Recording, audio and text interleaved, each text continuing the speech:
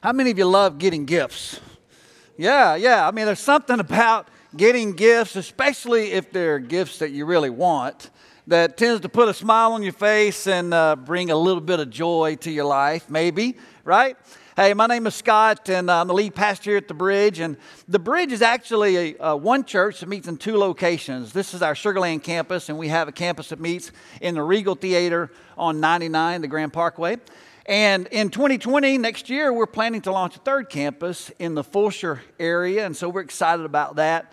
But I'm excited for you guys to be here today as we're in the third week of our series. That guitar fell. Third week of our series, Joyride. And this is a series that we've been talking about where there was a guy named Paul, or the Apostle Paul, and he writes a letter to these Christians in the first century. And basically is telling them that these Christians, they lived in a place called Philippi, which is in ancient Greece. And he's writing to them about this whole concept of joy. And he's saying, listen, you can have such joy in your life that it feels like a joyride every day of your life. Now, the circumstances that Paul writes out of, he is in a Roman prison. And he is chained to a Roman guard 24/7. So just imagine there is someone that you are so connected to that they know every intimate detail of your life 24/7. Well, these are the circumstances that Paul is in as he writes this letter to these Christians. And he's telling them, listen, regardless of the circumstances of your life, you really can have joy, because joy is not based on the things that happen to you. It's not based on your circumstances, but it comes from a place that's much deeper. And today, the passage that we're going to look at, it's really a passage where it gives us, I believe, Paul's going to give us the key to what great relationships really are about, and also the key to what looks like how to live a life that's just filled with joy. Have you ever thought about, like, if you were to make up a soundtrack of your life, just at every stage along the way as you grew up, what that soundtrack might look like, what songs might be included in your life? Maybe it's just me. But you know, you think about, you know, you might have started off with the wheels of the bus go round and round, round, and then all of a sudden it went to Baby Shark, doo-doo, right? And a Hakuna Matata. What a wonderful phrase, right? And then it goes to, I knew you were trouble when you walked in, right? And then all of me loves all of you. And then working 9 to 5, because it's 5 o'clock somewhere, right? I mean, it just kind of keeps going, right? Well, there was a song a few years back by Toby Keith. And the lyrics of that song probably describe my life too much. And hopefully it doesn't describe it as much today, but there's still occasions when it does. And maybe it describes your life a little bit as well. But in this song, he says, I want to talk about me. I want to talk about I want to talk about number one. Oh, my, me, my. What I think, what I like, what I know, what I want, what I see. I want to talk about me, right? Maybe that doesn't describe you. Maybe it describes somebody you know. Don't punch them if you're sitting next to them. But it's true that occasionally we will get a mindset that kind of says, if I could get everything I wanted, man, I'd be happy. I mean, if I could get people just to think like me, and I could just get everything I want in life, then I really would have joy. But has that really ever been your experience? Because research shows, and study after study concludes, that it's just the opposite. In fact, studies have been conducted and show that the most self-centered, me-centered, all about me kind of people tend to be the most miserable people.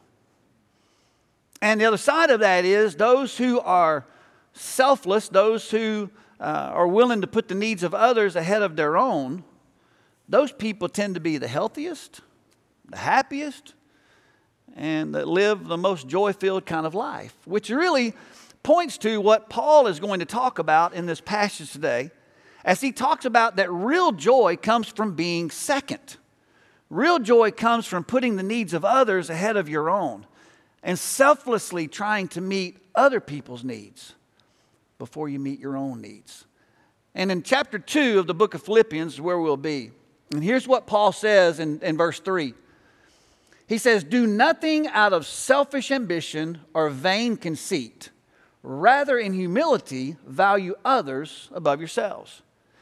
He says, do nothing out of selfish ambition or vain conceit. These two things are absolute joy killers. These two things, when they're a part of your life, when they're a part of your relationships, they will absolutely kill your joy and kill the relationships you're involved in. And they both carry this connotation of competition. Like I've got to get ahead. I've got to win at all cost. And if I have to step on people along the way, then so be it, because I've got to rise. I've got to get ahead in life, and I've got to win. It's like you take on the motto of the famous philosopher and theologian Ricky Bobby, when he says, if you ain't first, you're last. And while we laugh at that, a lot of us feel that way, right? Because somewhere along the line, someone told us that if you're in second place is first place of the losers. And so we can't be worse than first place. We've got to win. We've got to win. And when that, and competition's great in sports and games, but in life and in relationships, when you're always trying to one-up another person to make a name for yourself and win at all costs, those things will kill your relationship and they will kill the joy in your life. He says, do not, selfish ambition, vacancy, got to get rid of those. But rather, he says, in humility, value others, consider others better than yourselves. And that phrase, the value others, it's really a phrase that means place a high price tag on people's lives. In other words, stop putting people on the clearance racks of your life and place a high price tag on their worth and their value. Instead of, devaluing them and trying to elevate yourself, push them ahead of you. Put their needs ahead of your own. He goes on in verse 4 and he says, everyone should look out not only for his own interest, but also for the interest of others. That phrase there, look out. The New Testament's written in the Greek language. And the Greek word there for that phrase, look out, is the word scopus. It's where we get the word scope from. It's like a scope on a rifle or a telescope. It's meant to look at things that are far away and bring them in close.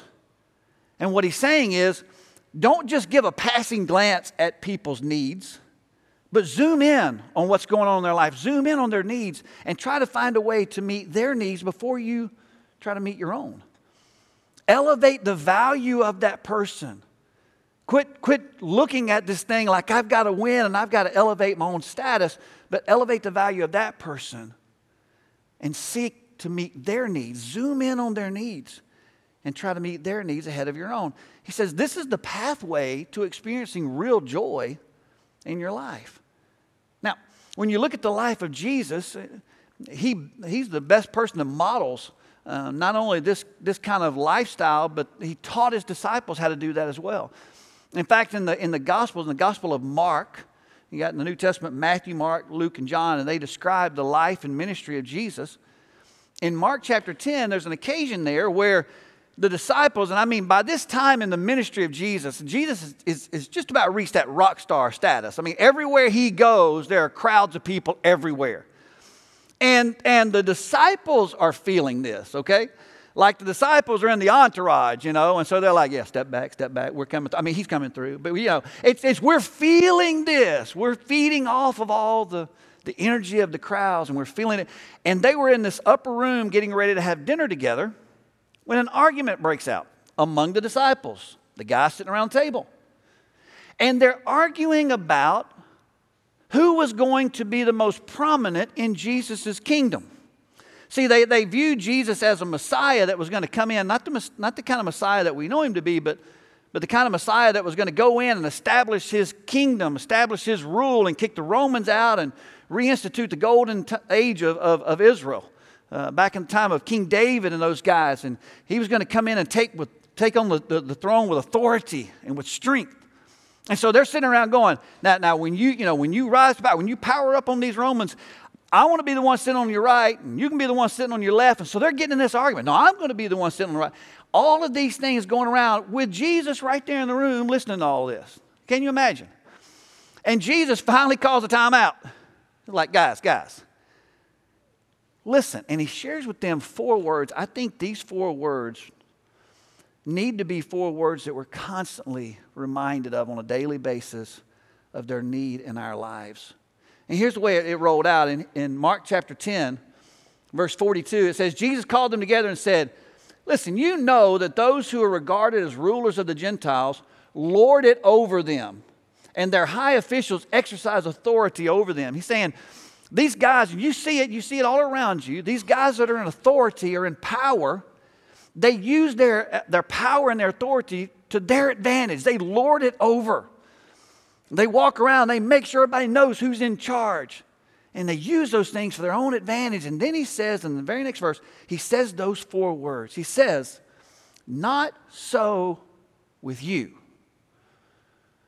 Not so with you.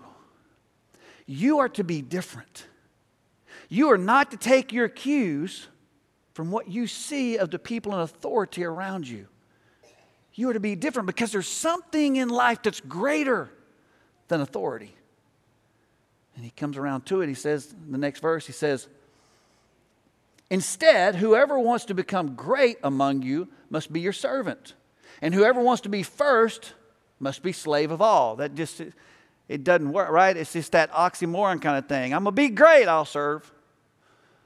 I'm going to be king, I'll be a slave. It's like, it doesn't even go together.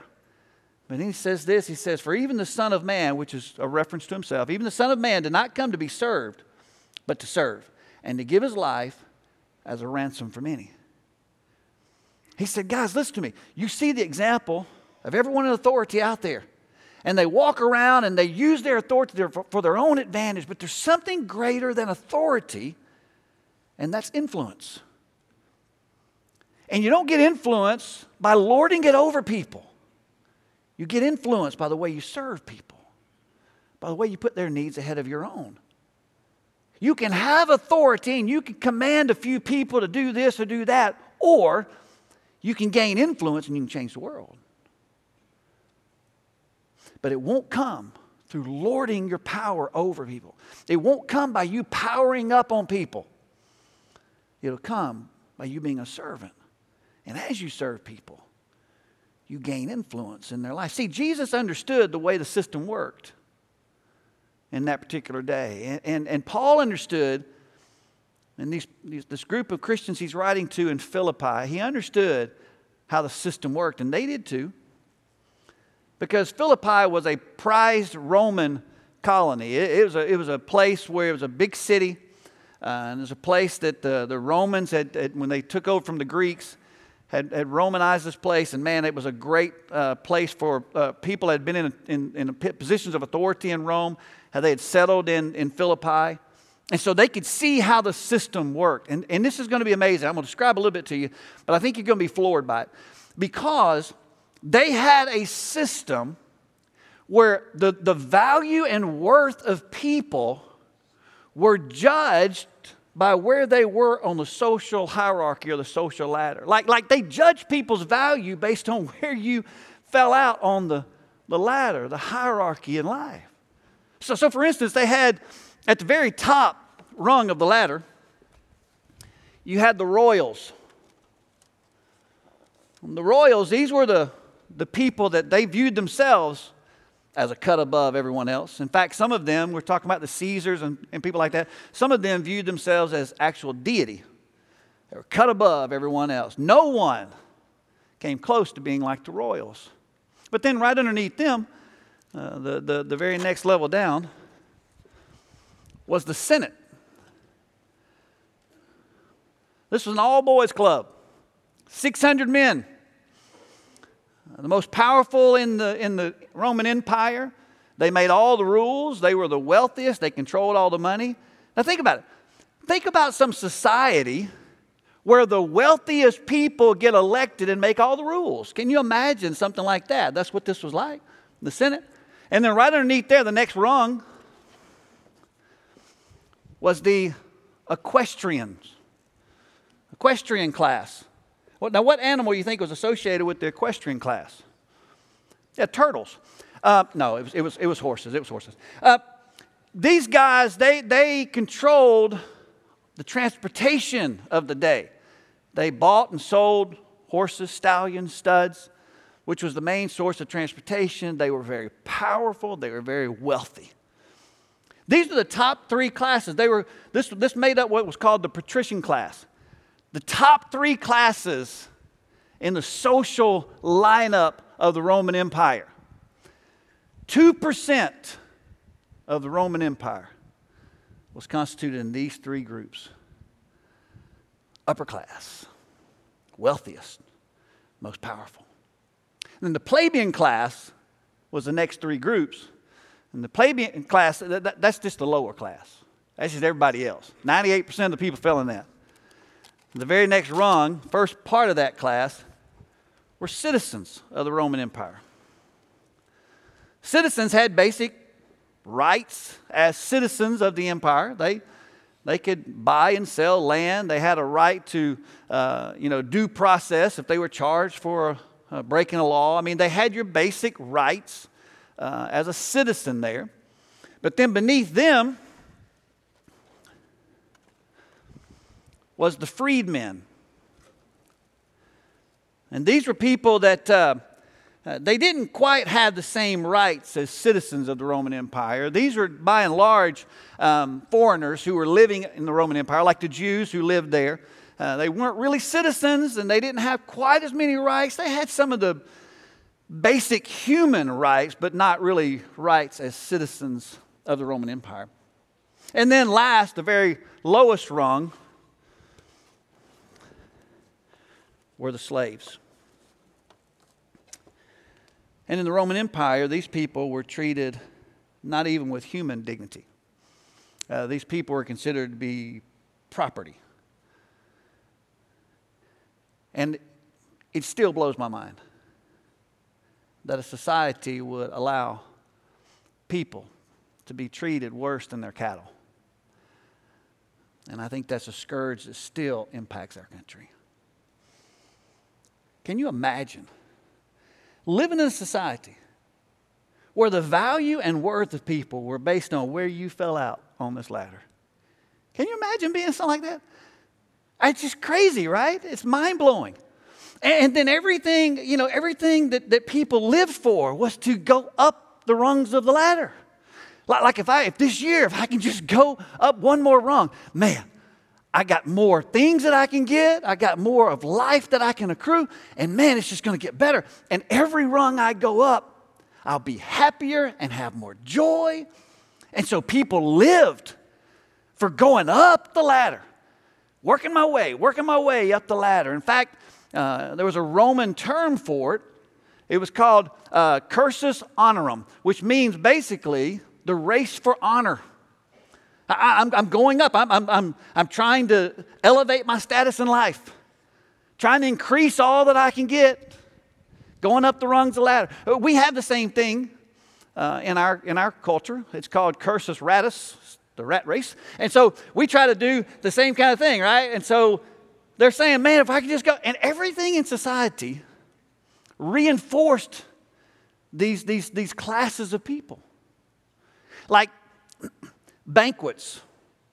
People would attend banquets, and their place of seating at the banquet depended on what class you fell into. Higher class, better seating. Can you imagine something like that happening?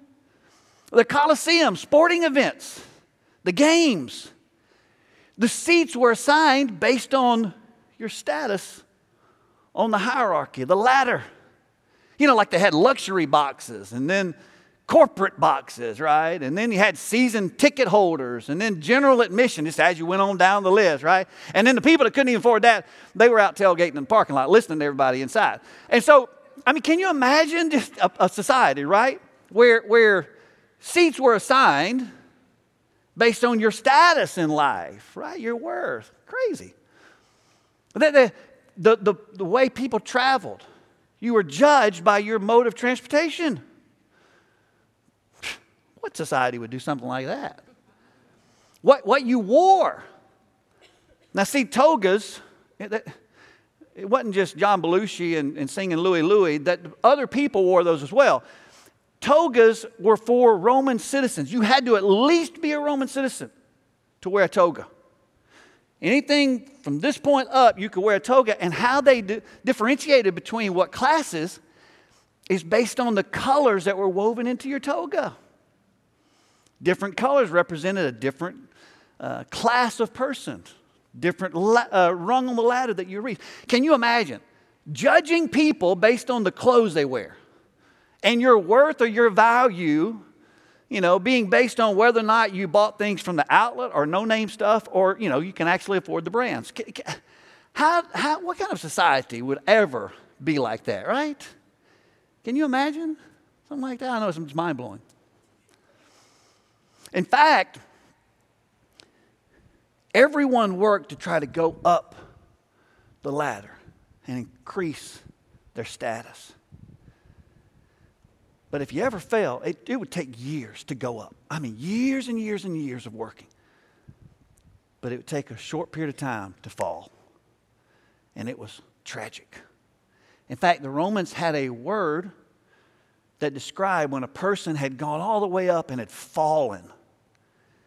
And that word, when translated to English, is our word humility. See, humility in the Roman Empire was not a virtue. Humility was a tragedy.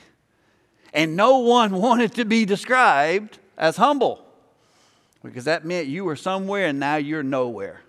You were somebody, now you're a nobody.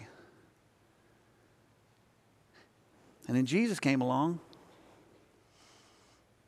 and he said, not so with you. Not so with you. Because humility is not a tragedy. Humility is the beginning of a rise toward greatness. To be great, you must descend. To be great, you must serve. Because greatness is not based on all that you can acquire in life. Greatness is based on all that you can give in life. Humility still gets a bad rap, even in our culture at times. Because it's misunderstood. You think to be humble, you've got to have this kind of, poor, pitiful me attitude. I can't really look anybody in the eye and can't really stand up for myself. There's nothing about humility, the virtue of humility, that's anything like that. In fact, humility is not thinking less of yourself, it's thinking of yourself less. See, even when I'm thinking less of myself, I'm still thinking about me. Humility says, stop thinking about you altogether. Become more others-centered instead of self-centered. In fact, most humble people don't even realize they're humble because they're never focused on themselves. They're focused on meeting other people's needs. They never sit back and go, let me assess me. Humility.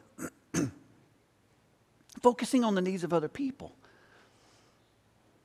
See, Paul is saying, Jesus said, not so with you. Paul is saying, in humility, consider others better than yourselves. Look to their interest. If you want to understand how to gain influence, if you want to understand how to experience real joy in life, it doesn't come by the things that you can accumulate for yourself. It comes by the way you give back to other people and serve. That's where real joy is found. And it's crazy. You look it up. Study after study, even in our 21st century, concludes the same thing. And if you want to experience real joy and happiness in life, it comes as a result of you giving back and giving your life away. Now, Paul understands that that's a difficult thing for us as human beings. It's difficult to do on a consistent basis. We might do that occasionally, but our default's always going to be back to, want to talk about me, want to talk about it's always going to be, I need to meet my needs. I need to make sure that I am being taken care of. Okay, well, we'll go over here and serve a little bit, but I want to make sure that I get my stuff. That's our default. Paul understands that, which is why at the end of this passage, he gives the greatest example that's ever been of humility and selfless, sacrificial living. And that's the example of Jesus Christ. And here's what he says in Philippians chapter 2, verse 5. He says, in your relationships with one another, have the same mindset as Christ Jesus. Take on the same mindset that Christ had. In other words, this is an active thing that you do. You don't just wake up and just kind of float into it. You know, it's actively saying, I want to be this way today. I want to live this kind of life. I want to have the same mindset that Jesus had. Well, what is that mindset? Well, it's a good thing you're asking. He goes on.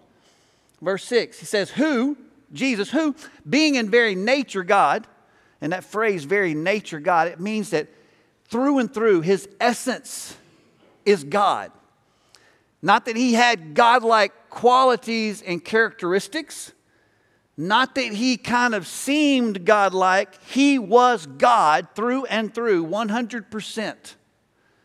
In very essence, God, but did not consider equality with God something to be used, to be grasped for his own advantage. In other words, Jesus is fully, 100% God in the flesh, but never once felt he needed to throw down the God card. That's why you've got 30 years of him living that you don't really know anything about. I mean, you got a couple of occasions when he was around the age of 12, but that's about it. Now, if I had been God, you'd probably hear a lot more about me. But you hear nothing. Why? Because Jesus never felt the need to throw down the God card. In his 3-year ministry that we find in the Gospels, there's never a time when he's going, hey, you know what? All right, I'm done with this. I'm God now. I'm going to take care of business. Now, you don't ever see that. Though he was fully 100% God, I don't have to use that for my advantage. It goes on in verse 7. Listen what it says. Rather, he made himself nothing by taking the very nature of a servant. In other words, he emptied all that he is. He emptied into becoming a servant, the nature of a servant, being made in human likeness, and being found in appearance as a man. He humbled himself by becoming obedient to death, even death on a cross. God, fully 100%, left the trappings of heaven, the comforts of heaven, being worshiped and adored in heaven, to come into this world, to break the time and space continuum, to come into this world, to be born as a baby in a stable with cow manure. No pomp and circumstance. And he strike up the band. Nobody was there to warmly greet him. Lived basically in obscurity. Never traveled more than about 100 miles from his home. Was raised as a Jewish carpenter in the lower class of people in Nazareth, which was a town on the other side of the tracks. Because nothing good ever came from Nazareth. He took on the very nature of a servant and became obedient even to death. And so people ask, well, who killed Jesus? Answer simple. Nobody. He willingly laid his life down. You don't think he could have called 10,000 angels to come and wipe everybody out, take over Rome, do whatever he wanted to? He could have easily done that. But he said, no one takes my life from me. I laid down my life as a ransom for many. That's why in the book of Hebrews, he says, for the joy that was set before him, he endured the cross, scorning its shame. What was the joy set before him? The joy was you, was me. The relationship with us, knowing that this was the only way for humanity to establish a right relationship with God the Father, was for him to lay down his life, and that joy was before him, and he laid his life down willingly. No one forced him onto a cross. No one forced him to be beaten and scourged. He did that. And so what does it say about him? Therefore. Anytime you see therefore in the scripture, you ask, what's it there for? It points back to what you just read. All of these things that he willingly did and gave up his life for. It says, therefore, God exalted him to the highest place and gave him the name that is above every name, that the name of Jesus, every knee should bow in heaven and on earth and under the earth, and every tongue acknowledge that Jesus Christ is Lord to the glory of God the Father. He laid down his life, and God the Father raised him. Raised him from the grave and exalted him above everything, so that the only means of salvation is through the one who gave his life for you and for me.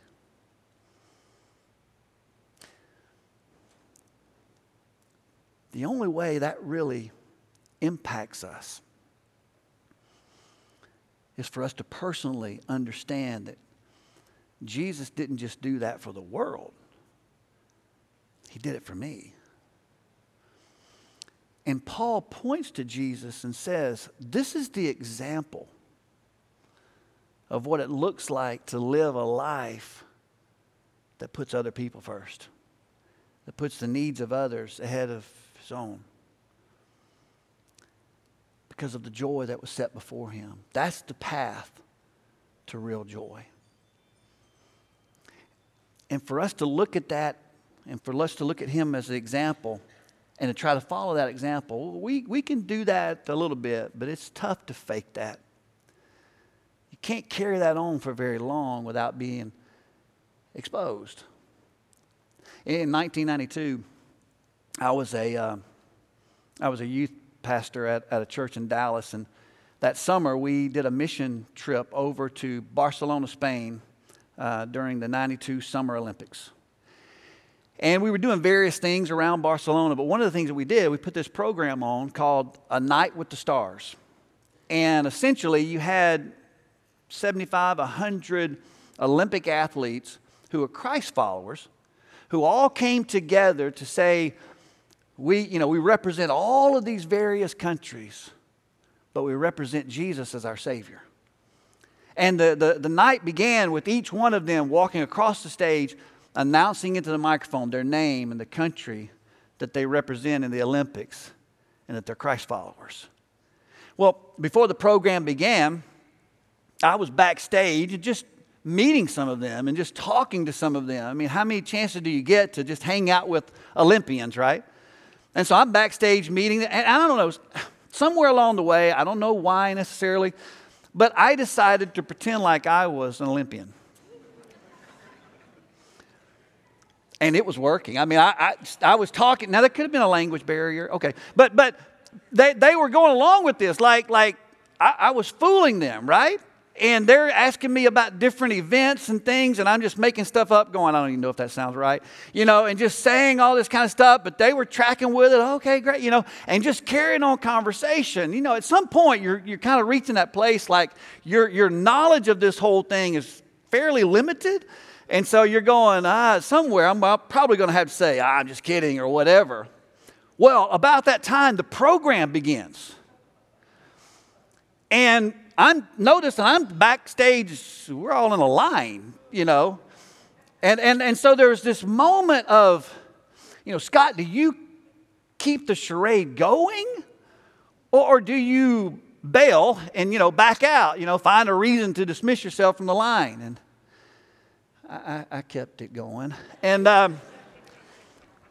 so I proudly walked across. This is being broadcast to millions of homes throughout Europe, okay? I proudly walked across the stage to the microphone, Scott Rambo, USA. For a moment, I was an Olympic athlete. I was. It was awesome. Now, they never saw me in the Olympic Village. They never saw me out the track. They didn't see me anywhere else but just on that stage. So, right, there's only a certain amount of Olympic athlete that I could get away with. I could only fake it so long, right? But I was an Olympic athlete for a moment. You're welcome.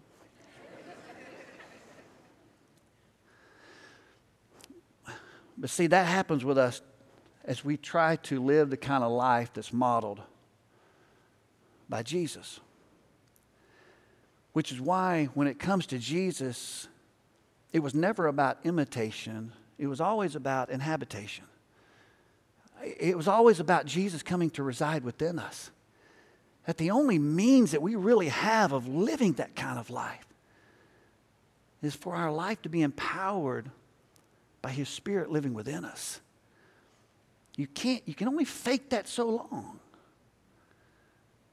But Jesus and Paul both tell us that if you can lock in on this mindset, that the more I serve people, the more I place a high value on the lives of others, and the more I seek to meet their needs as opposed to mine,